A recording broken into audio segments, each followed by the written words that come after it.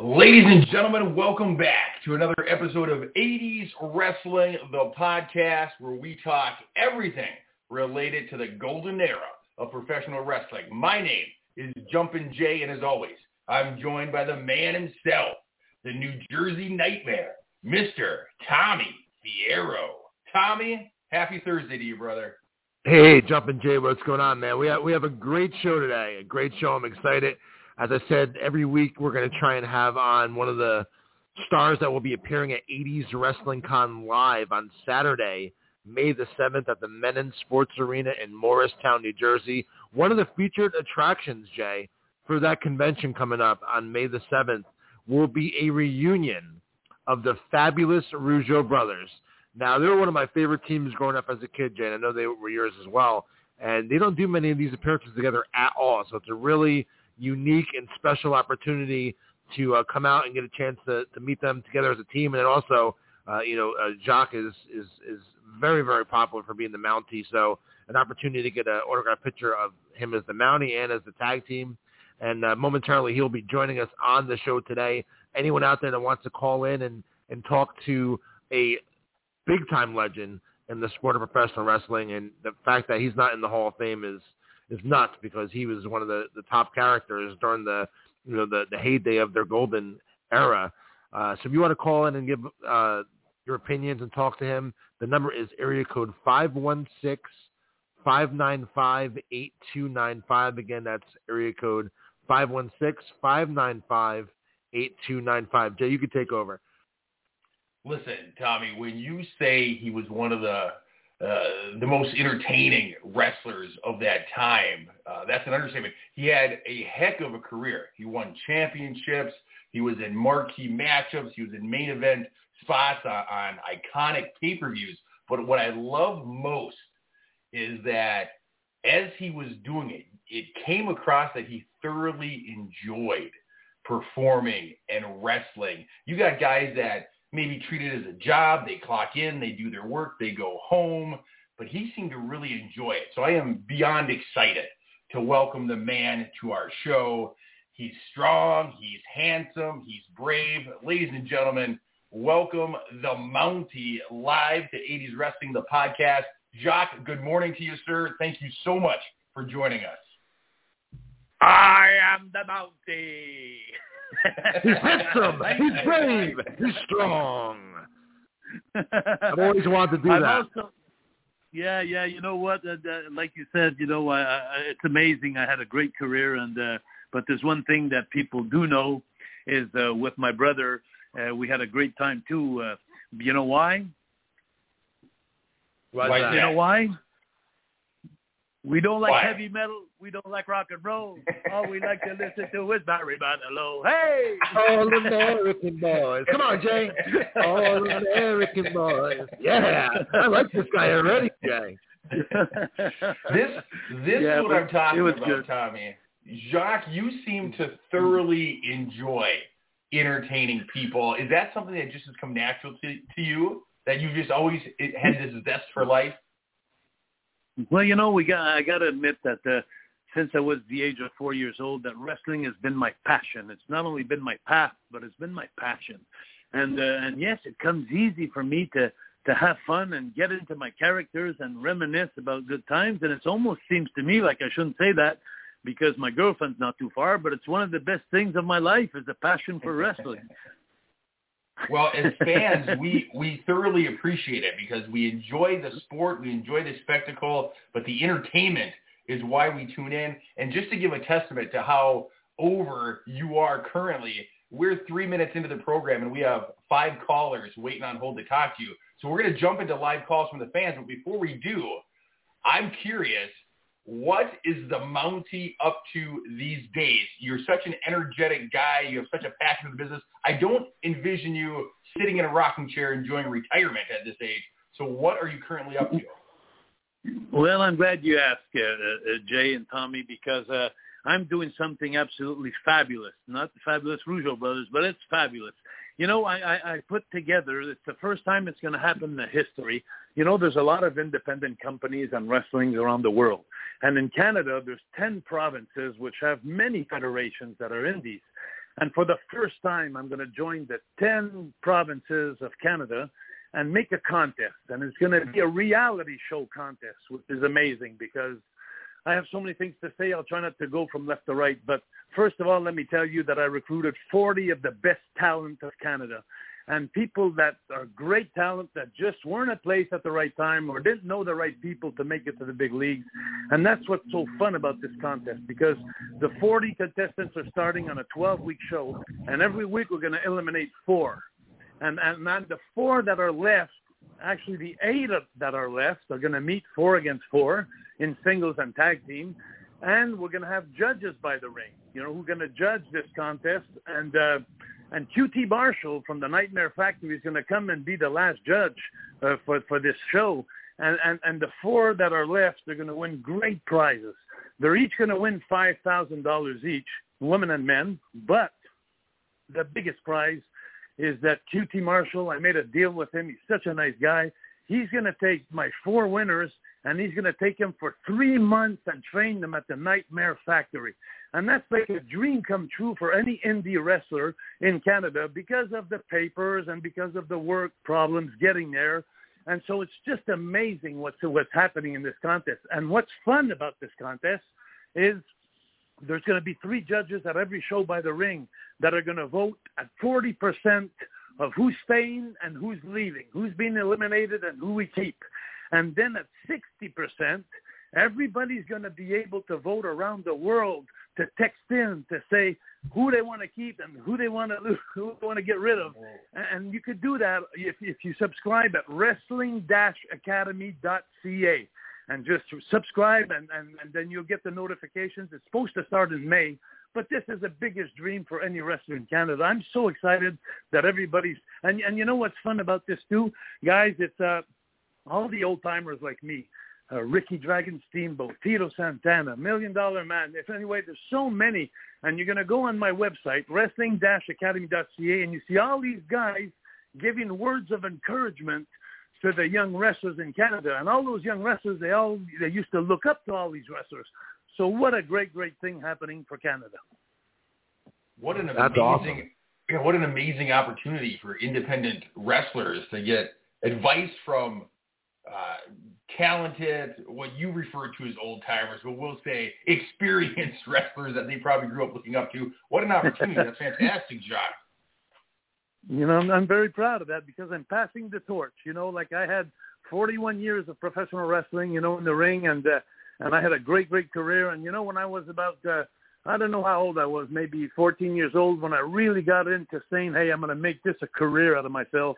And, I just imagine if when I was 17 years old, if I would have an opportunity like that to win $5,000, but not only that, to go to the United States of America in one of the best schools in the North America, QT Marshall's Nightmare Factory, and to be chosen to go there, I knew I would have worked my butt off to get in that contest, that's for sure.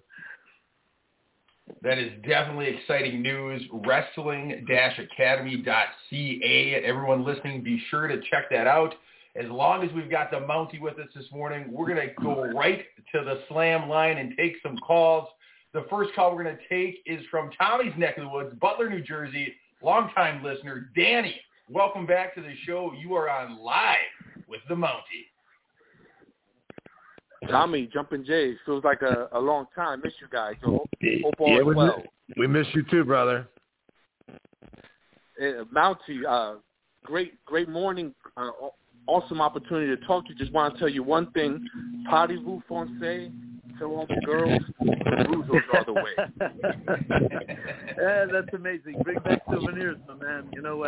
It's nice to be able to be on this show and be able to talk to the fans that followed me through my career. So go ahead, just ask me any question you'd like. Well, I'm definitely looking forward to seeing you and Raymond come May in my neck of the woods in Morristown. Definitely looking forward to that. You're definitely one of the most charismatic heels. Whether you were with the tag team, whether singles, you definitely knew how to entertain. You were great in the ring. Like I said, I think it's a shame that you're not in the Hall of Fame. But like I said, that has nothing to do with you, nothing to do with us, unfortunately. But like I said, throughout your career, I'm sorry. Go ahead.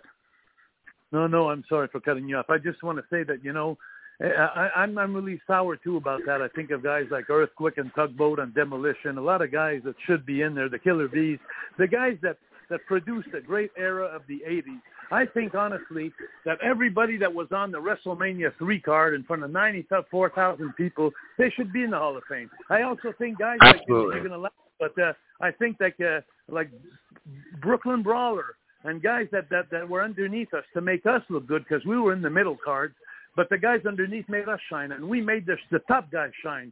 And so everybody, to create Rome, you can't do it in one day and not by one person.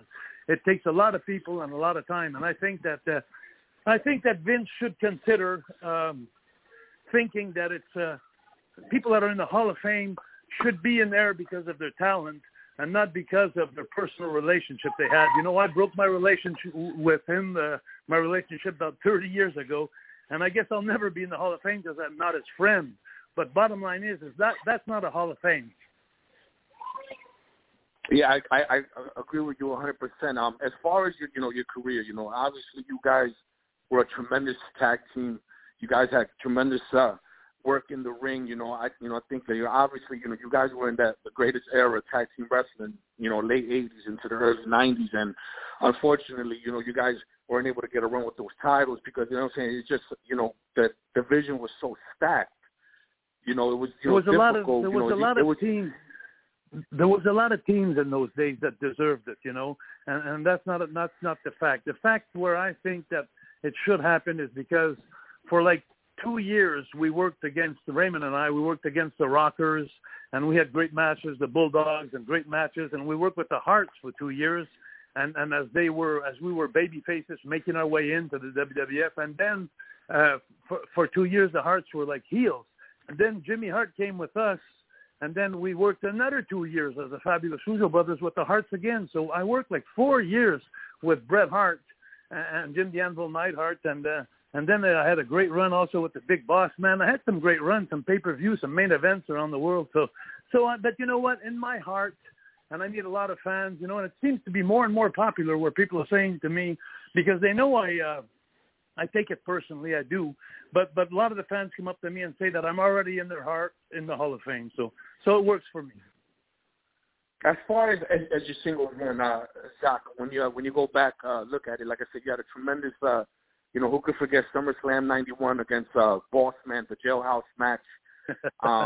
Then you had a tremendous, you had a great run, going into the end of '91 into '92 with Bret. You eventually got the IC strap, and then losing it a couple of days later to the Royal Rumble to Piper.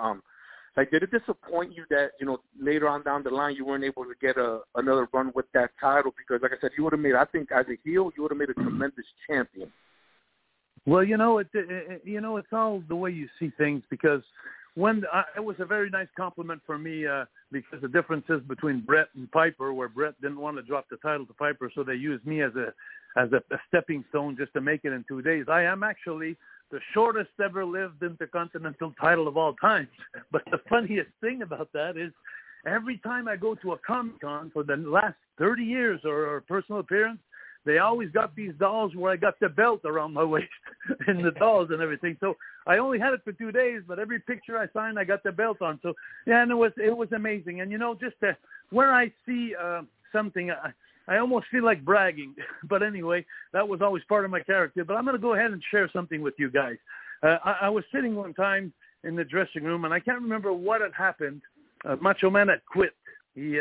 And so they were stuck where they were missing a big baby face that night, and it was a big TV show, and there were TV tapings, and I got Vince called me with Pat to go into the dressing room, and right in front of me there's Sid Vicious, and he's sitting in front of me, and so Vince says, listen, Sid, we're going to have to turn you baby face tonight, and we're going to make you a good guy tonight. So Sid started laughing, because he was working with me. And he says, we're going to use Jacques and we're going to turn you babyface. And he started laughing because he said, hey, nobody's going to buy me as a babyface. I'm the hottest heel right now. And so we're sitting there. And so finally, long story short, I get in the ring, I go out first, and I take the microphone and I cut a promo like, let me tell you something, you bunch of hillbillies. I look at this place around me, and I don't see any man in this place, and there's about 18,000 people. I can't see one man here. As a matter of fact, I just left the dressing room, and I didn't see any man in that dressing room either that could put me in my place. And here comes Sid Vicious right out of the curtain. And he was the biggest freaking babyface they had that night. You know, so it just goes to show that they used me at some spots in the business where it meant something. So I'll take that to the grave with me. Like, you know, to create Batman, you need a good Joker. And so I guess I was a good Joker. Yeah, well, definitely, like I said, it's a pleasure talking to you. I definitely look forward to seeing you. You know, thank you for your time. And, you know, like I said, I'm glad to see you still in good health and good spirits. Tommy Jumpin' Jay, keep hitting it out the ballpark. Jumpin' Jay, from your episode last week where you guys called it in the ring, I want to share something with you regarding one of the convention that I went to in 2019. We almost have a similar story with Ricky Steamboat, where you actually almost walked away with his ring and he didn't notice, but when I had that opportunity, he caught me quick, man. He wasn't letting go of that ring. Well, I appreciate you sharing that story with me, Danny, because you're just so excited to meet these childhood heroes of yours that it's quick to forget that they let you put the ring on for the picture and it's easy to walk away. I love that he caught you. And yeah, I know he didn't learn from his mistake with you because he let me walk away, but I brought it right back. I was very apologetic. But that's funny that we have the same story. Yeah, well, thank you for calling in, Danny. Keep up hitting out the ball. It's always a pleasure. You guys keep up the great work, and I look forward to keep speaking to you guys. Thank you so much, Danny. Have a wonderful day. All right, one phone call down. Danny's a great super fan of the show. We're going down to Atlanta, Georgia, to talk to our good friend Joe. Joe, welcome back to 80s Wrestling, the podcast. You are live with the Mountie. Good morning, officer. Good morning, my friend. I got a question for you, officer. Hey, officer, which way to Canada? I'm going to tell you, this is awesome. For those who don't know what you're talking about, I got to say this. When I first started the character, my brother Raymond had quit the business in '89. We were the Fabulous Rougeau brothers. I spent a year at home.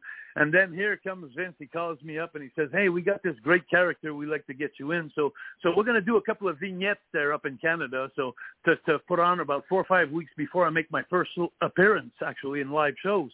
So I'm sitting in a park. And I'm on my horse, and I really have this serious look there and conceited look there. And so this car pulls up beside me, and there's two Americans in the car. They're not really Americans. They're only extras, but they're supposed to be Americans. So they pull up beside my horse, and one guy, about in the 20s.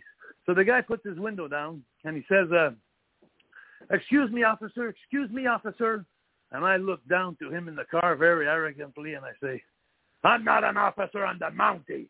So the guy looks, holy shit. So he looks at his girlfriend in the car. He says, my God, I got a wacko here. So then he looks back up to me on the horse, and he says, excuse me, Mr. Mountie, can you tell me how to get back to the USA? We're lost. So slowly I just put my leg over my horse, and I get off with that serious, mean look in my face, and I come to his car, his window, past the driver's window, and I say, come here.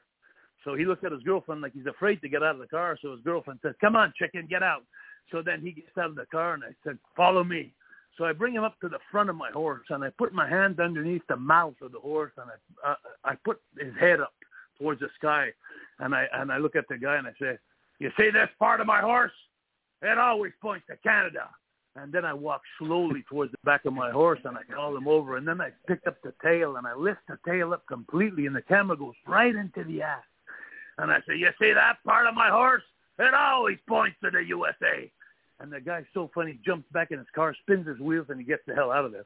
You know, but you know, the Americans don't have a sense of humor, because for about 4 or 5 weeks, they played that vignette on TV. And when I made my first 3 appearances, were at the Boston Gardens, Nassau Coliseum, Long Island, and the Spectrum in Philadelphia. I got to tell you, that's not a picnic to go to those places. But to be honest with you, they were throwing rocks at me coming into the building the first night I was there. What a character that was, but what a vignette that was so popular. And I'll tell you, the Canadians really laughed about it. Now, Mountie, you always in the ring, you had, it's like a combination of a baton and a taser. And I honestly, is the name of that thing that you used as the Mountie? You mean the cattle prod? You know, your baton thing. I'm sorry, I don't understand that word. Do you mean my cattle prod? I guess so, yeah. Yeah, that the thing that I give shock. Yeah. That was a cattle prod. And it was a real one, you know. I'll tell you a story that's real funny, real fast. So Vince gives me the idea to become the Mountie. So I'm so happy. But then I'm thinking of an old manager wrestler up in Quebec, Montreal, Quebec, in the 60s, 70s. He was called Eddie the Brain Creechman. He used to referee Abdullah. He used to be his manager, Abdullah's manager, Eddie Creechman. And he had this shock stick, this cattle prod for cows to make him go in the field, you know. So he used to chase me when I was 8, 10 years old in the dressing room when my father was wrestling and my uncle wrestling. So I was really scared shitless. So I told Vince, I said, hey, I got an idea. I got this thing here. It's like an electric shock stick. I'd like to bring it with me. You know, so he said, sure. So here we are. I can't remember what city. Now, you guys, you got to understand something. This is a real shock stick. This is a shock stick. I took a lawnmower coil. My friend took a lawnmower coil, and he reversed the power on it to make it negative and positive. And at the end of my stick, it's about at least 1.5 or 2 inches long, where you see a flame going from one pole to the other. And it's really badass. And if you ask me how badass it is, I don't know. I never tried it on myself. But anyway, long story short, is I'm going to my first match with Coco Beware. And, you know, I love Coco. I met him in Memphis early in my career in the 80s and stuff. We were great friends. So I got on my stick here, I got a button where my thumb is, where I hold it off and on. And where my little pinky is underneath, I got an emergency button on, which is left, up and down, just to always keep a control on it. And I don't know what happened. I must have been so freaking nervous to make a first impression. So at the end of the match, after about a 15-minute match, Coco Beware's lying on the floor. He's all soaking wet. And there I go, and I take my cattle prod, and I start shocking him. And boy, he's selling it good. He's shaking like a son of a gun, with that water on him. And then but then I'm saying to myself, they used to put that sound effect, over the voiceovers and stuff. But now I'm starting to smell like pig. Like, like a pig, when you burn your skin. And I'm going like this, like, wow, Vince is pretty good with those effects, man. This is unreal. So, I'm shocking the hell out of him. So I go back in the dressing room, and I'm waiting for him, open arms for him to come through the curtain. And when he came out, boy, he wanted to kick my ass. And I was like, whoa. And that was a bad first impression for all the boys that were next for the cattle prod. But anyway. Everybody get up, everybody get down, because the Birdman's in town. How dare you did that to the Frankie and Coco Beware their Mountie? Well, I got to tell you, there's one thing that had to be explained and had to be understood is the Mountie always gets his man. Yeah. And his bird. Last question from you, sir, is who did you beat to win the Intercontinental title? Bret the Hitman. How did you get the belt? Oh, nice. Well, it was a hard thing to do. It was a hard thing to do, but I remember when Vince pulled me and Pat pulled me in the dressing room again because they needed this transfer. They needed this joker here in the portrait. So they got me in, sitting down, and they say, Jacques, we got good news and bad news. So he says, which one you want first? I said, give me the good news. He says, you're going to become the Intercontinental Champion tonight. I went frickin' berserk inside of me. I tried not to show it too much, but I must have showed it a bit because Pat said to me, sit down, Jacques, sit down. So anyway, I was so frickin' happy. And then I said, what's the bad news? He said, we're going to lose it in 2 days. And then that was okay. I didn't mind, except it's so funny because I remember that night calling an old man a newspaper in Montreal. He must have been about 60 years old, and it was like 11:30 at night, and I got him out of bed, and he was a friend of mine who used to write in the Montreal paper just about every day. So I told him, I said, André, I said, André, it's Jacques. I said, I'm in Springfield, Massachusetts. He says, Jacques, it's 11 o'clock at night. He says, why don't you call me on Thursday? Let's say it was Monday. He says, why don't you call me on Thursday? I can't call you on Thursday. I can't call you on Thursday because I want you to put the picture of me with the belt, in the newspaper.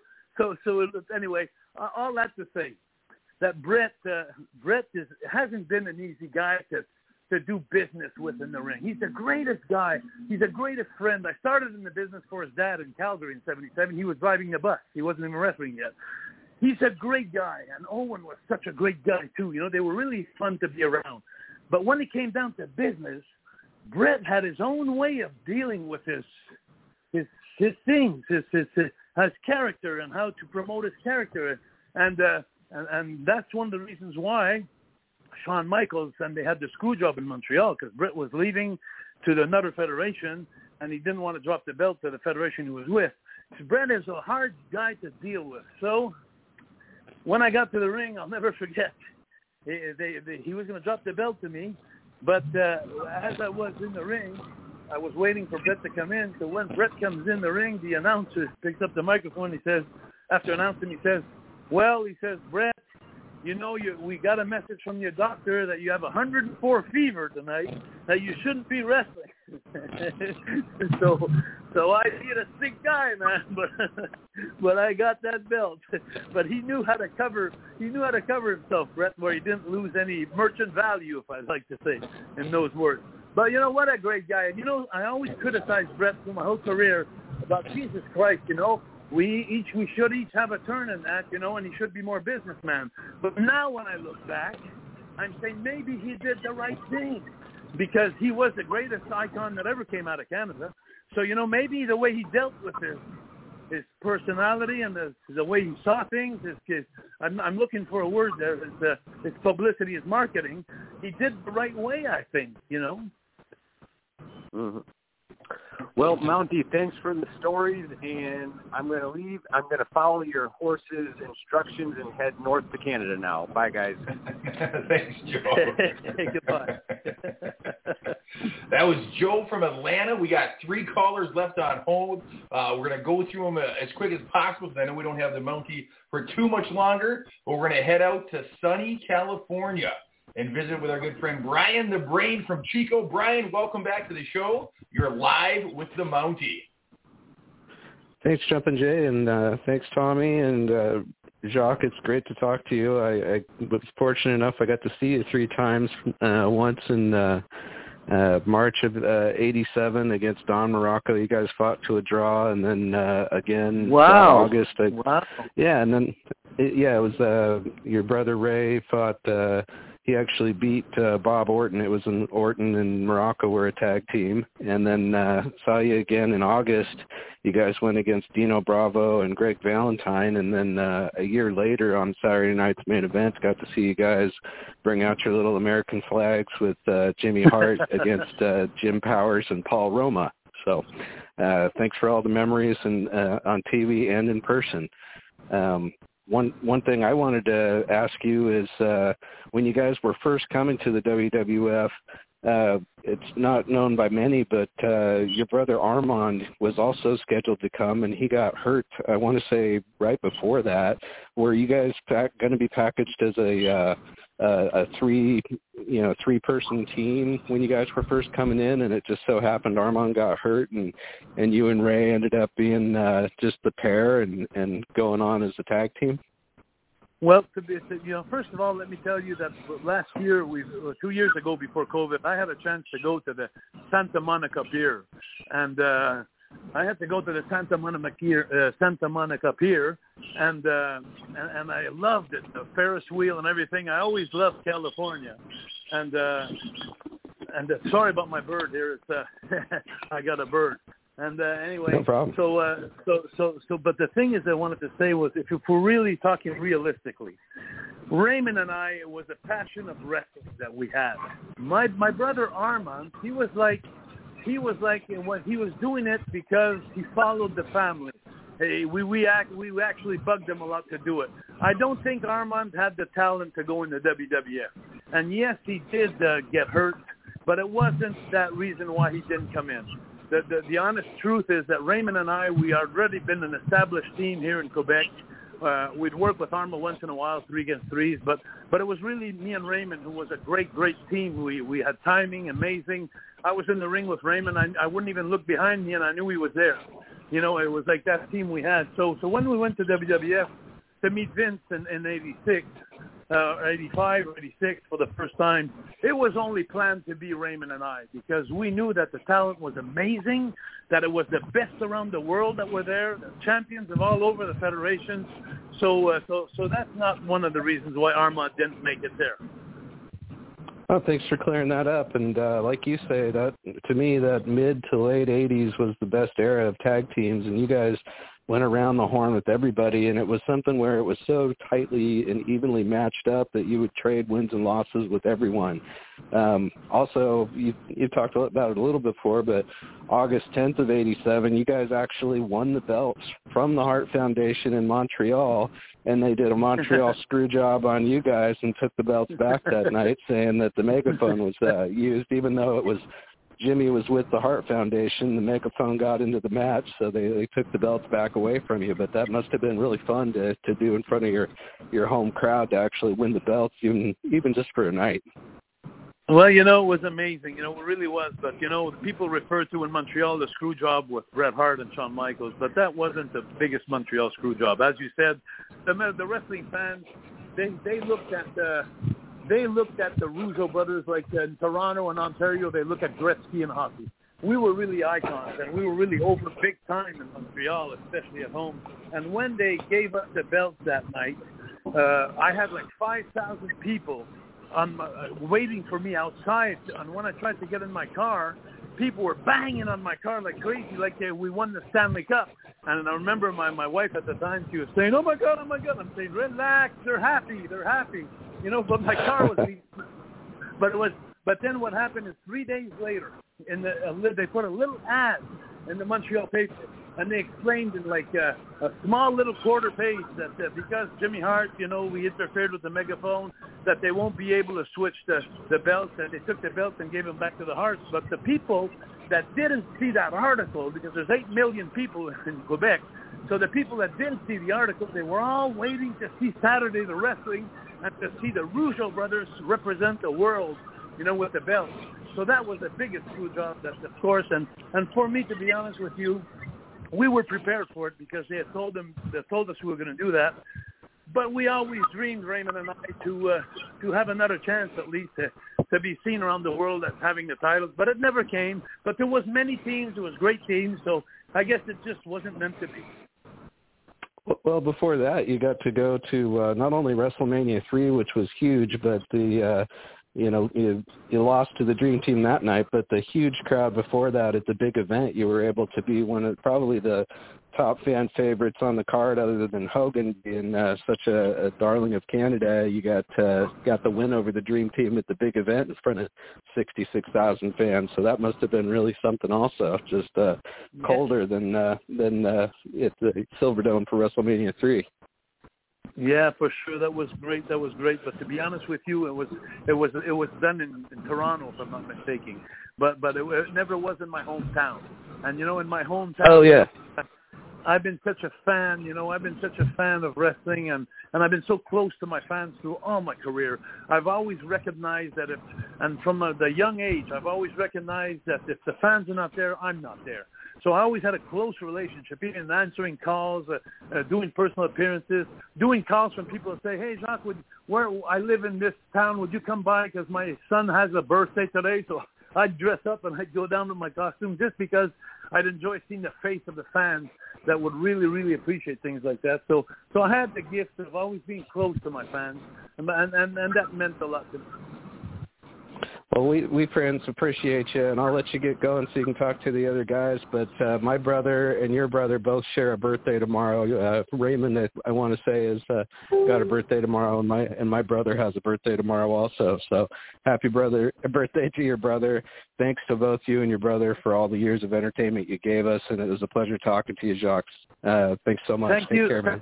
thank you, and I want to say one last thing before you go. You know, my brother's always been the smarter one of the two, and you know, he's the mayor now of our city.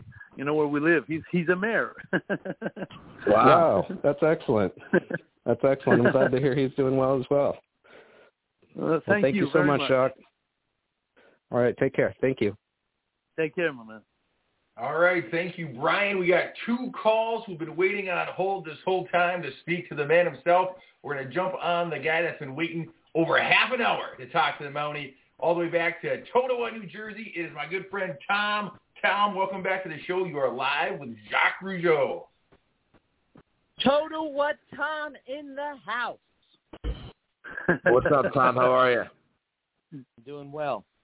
Mr. Mountie, yes. that title change that happened with Bret Hart, I have yet to ever seen that on video. Was there a reason why they never taped that title switch? Well, that's a good question. You'd probably, since it was a last-minute thing, and I think it was probably because Bret didn't want to switch it to Piper. I don't know. I don't have the real answers to that, but I just assume it was that because they were two baby faces. I think that probably if somebody had a word to put in there, maybe Bret, that he didn't want this to be seen nowhere on TV. I don't know, just because he's a marketing kind of guy, Bret. So maybe that's why. But that sure have been fun. It's something that, you know what, you're touching me when you say that, because I never realized what you just told me right now. That wouldn't have been great if I would have been on a video, Carlson video or something, or where I won the title. That would have been awesome. Agreed. One last question. Getting back to Bret really quick, I remember reading in his book that Vince wanted him to come out to the ring on a horse at the very start of his career. Now, when you became the Mountie, was that ever discussed, that maybe you come out on a horse as well? Oh, no, it hasn't. And you're teaching me more about my business than I know. I didn't even know that thing with Bret. So, I guess once again I was a pony, not a horse. But all this to say that I thought it was the original idea. So I didn't know that. But I definitely would have seen Bret on a horse because he has this cowboy look. He's brought up in Alberta where there's so many cowboys. Stampede Wrestling is called, actually. So it would have been, that's probably would have been the greatest idea, the greatest thing for Bret. He hated it, apparently, according to his books. So that's why they nixed it. Oh, really? Yeah. Hey, if you have a chance, just I'm saying this, go on wrestling-academy.ca to go see what I'm doing in Canada for the independent wrestlers. And Bret says a beautiful word for the contestants in Canada. It's really awesome what he does. So he's passing the torch today also, and he's helping me in my thing. So I owe a lot to Bret, and I always liked him. And, I every time I say I like Bret, I always come back to say I like Bret a lot, but I loved Owen, and Owen was such a big part of the dressing room because he was always a funny guy, the laughing guy. He had no enemies. And Bret also, but Owen was just something really, really special of a guy. Thank you for your time today, Mr. Mountie, and I will be there, Butler, Friday night, ISPW. Awesome, man. We'll see you tomorrow. All right, we got one last call, Mountie. Are you doing okay if we take one last call?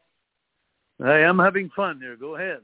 I was hoping this gentleman would call. He is from Canada. He's a longtime listener. David from Canada, welcome back to 80s Wrestling, the podcast. You are live with the Canadian hero, the Mountie. Hey, Tommy J. Bonjour, Monsieur Rougeau. Bonjour, mon ami. Anytime you guys got a Canadian guy on, I got to call and represent. Solidarity. Exactly. Exactement. So I've just had a couple questions.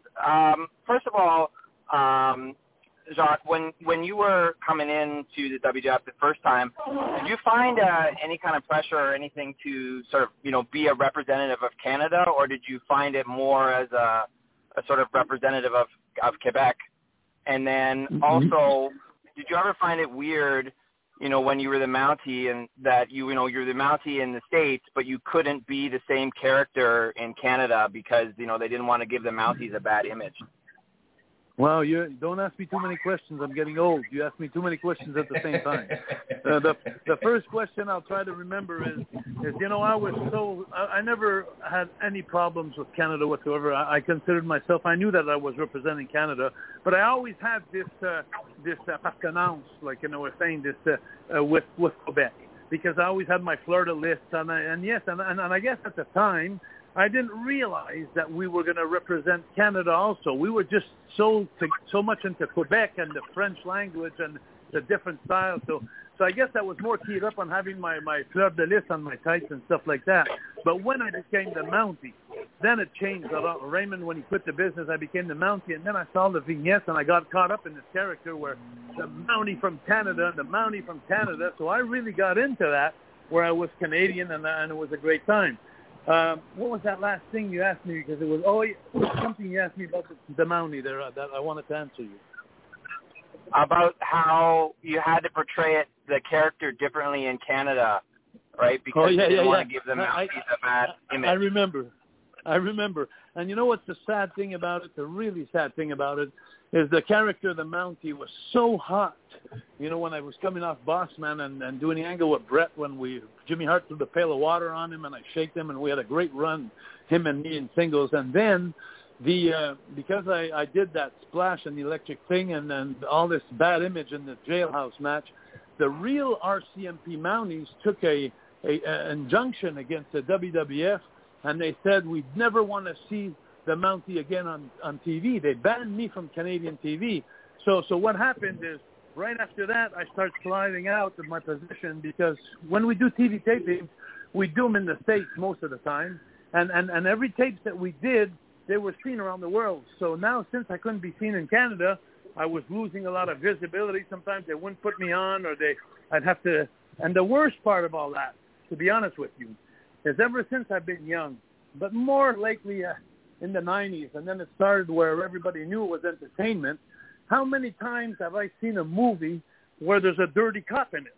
And you never saw the cops from around the world saying, hey, you can't show these movies where the cop is dirty because it gives us a bad image. So I guess it was time for the Mounties to get off their horse, and but it really hurt my career. It hurt me badly. And the funniest thing is that my brother-in-law at the time, he was a Mountie, and he was telling me how much fun the Mounties enjoyed to see me as the Mountie character. It was most. He actually gave me my suit, my brother-in-law, my boots, my suit, and everything. So it was just a thing of political right of the top people in the Mounties that thought maybe that they were too important to be seen like that. But Jesus Christ, it was a movie, it was theater, it was entertainment. But that I don't hold a grudge against them, but I'm just sorry that they weren't open-minded about it.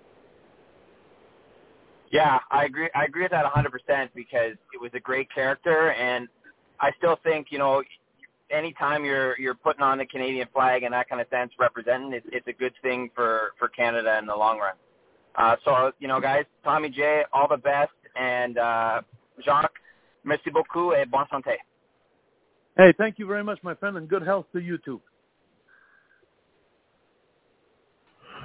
Well, thank you very much again. A lot of callers out there. We could probably stay on a couple more hours and talk to Jacques, and just love sitting back listening to your stories, man.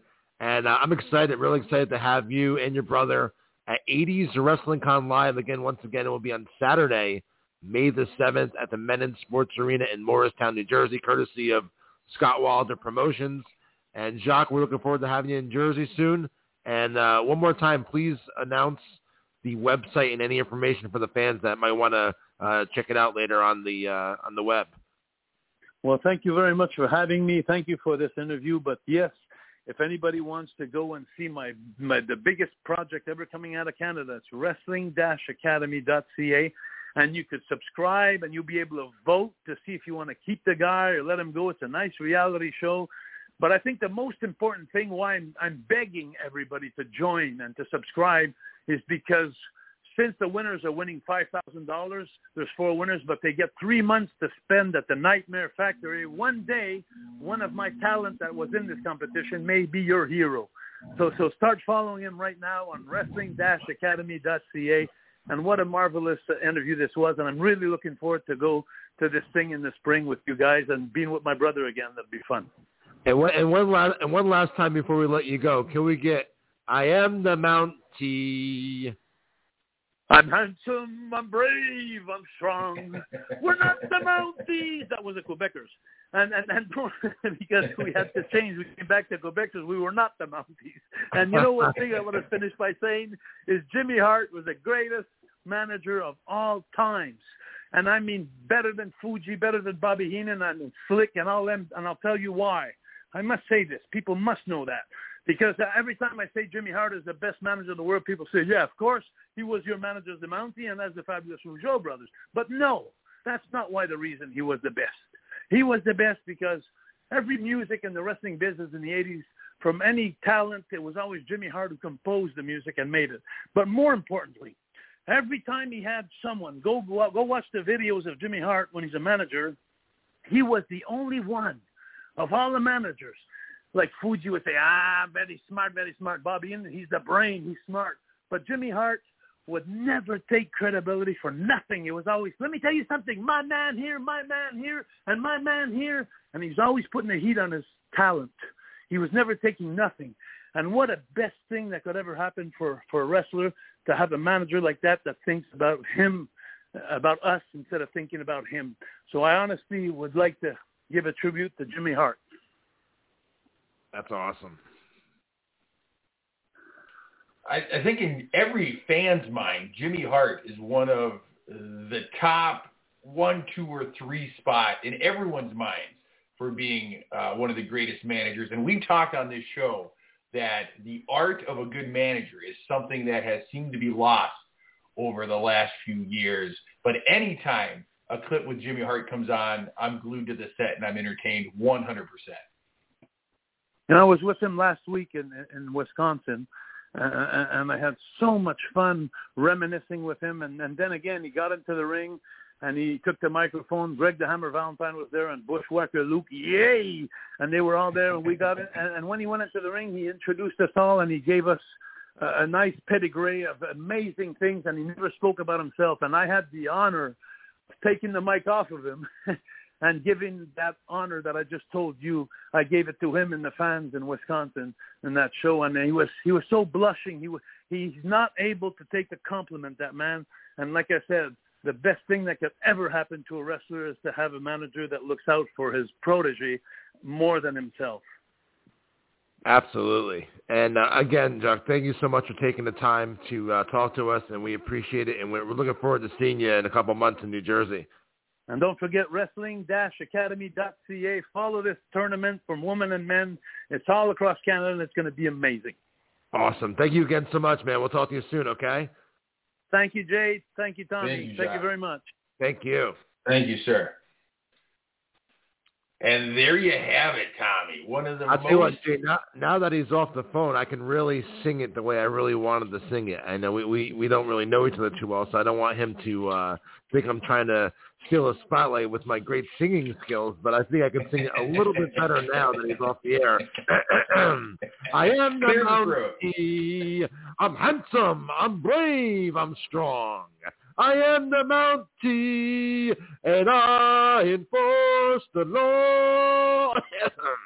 Not bad, right? Listen, man, if the promoting business doesn't do it for you, you definitely have a career as a vocalist. What a strong vocal performance at this early in the morning. Listen, when you talk about iconic theme songs, that's one that I think gets missed, but it is so catchy. And it is so fun to sing, and it is such a heel theme song to start talking about how handsome and how brave and how strong you are on the way to the ring.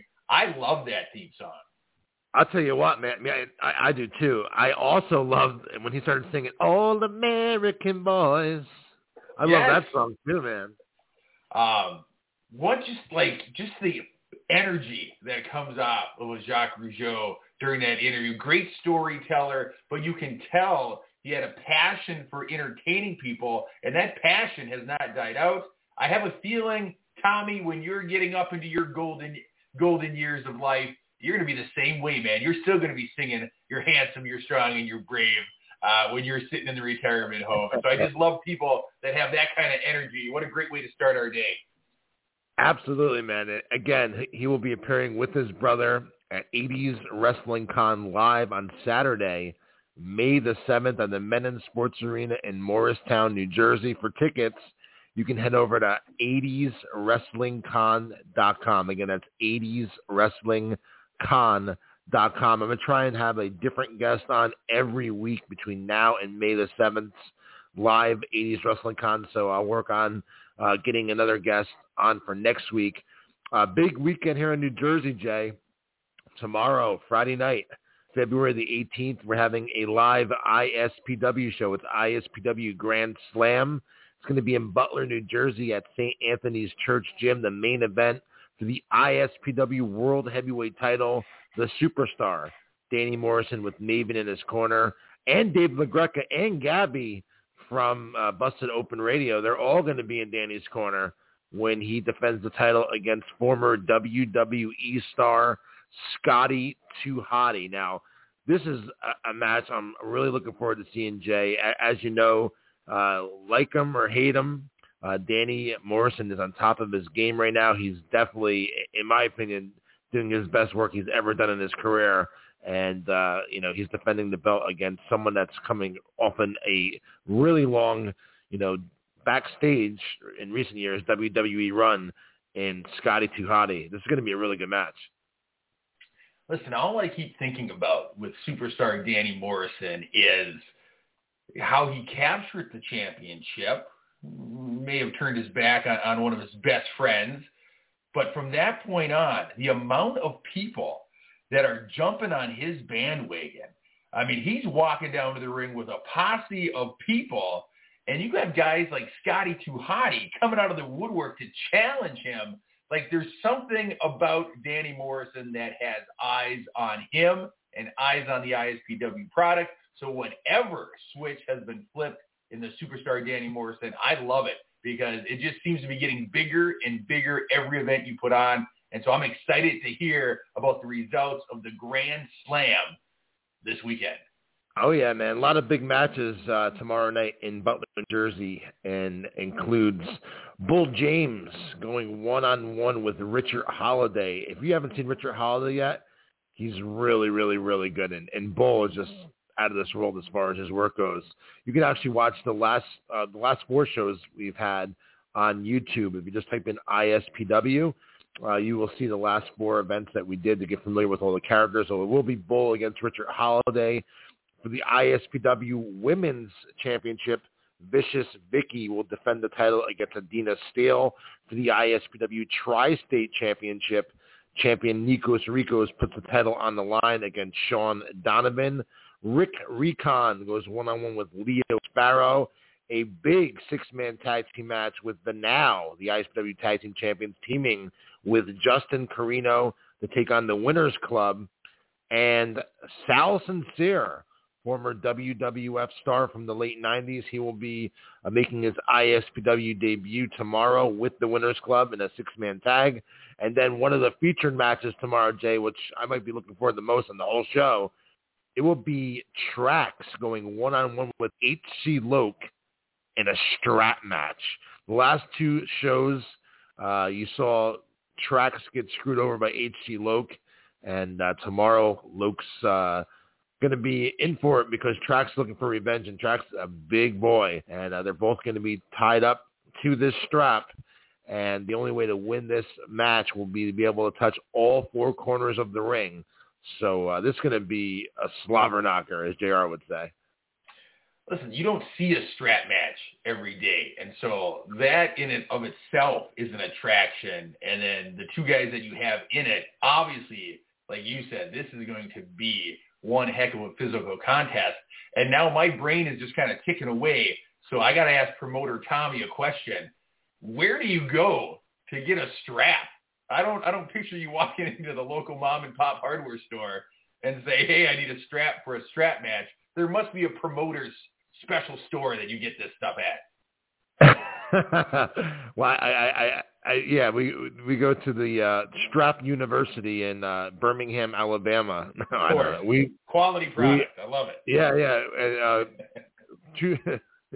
We scoured high and low throughout the United States to find a strap, and and we have one. So, yeah, man, I'm looking forward to this show. Again, this is all tomorrow night, ISPW Grand Slam. And then the following day, no time to rest yet, because the following morning, actually, from 11 to 2 p.m. at the Wrestling Collector in Stockholm, New Jersey, former WWE star Carlito is going to be appearing at the Wrestling Collector, signing autographs, taking pictures. So that will be this Saturday from 11 a.m. to 2 p.m. at the Wrestling Collector. And again, ISPW Live tomorrow night at 7:30 p.m. Doors open 6, Butler, New Jersey, St. Anthony's Church Gym. And, yeah, that's the fun and exciting weekend in New Jersey this week, Jay. What do you have planned for this weekend? Well, nothing that exciting, my man.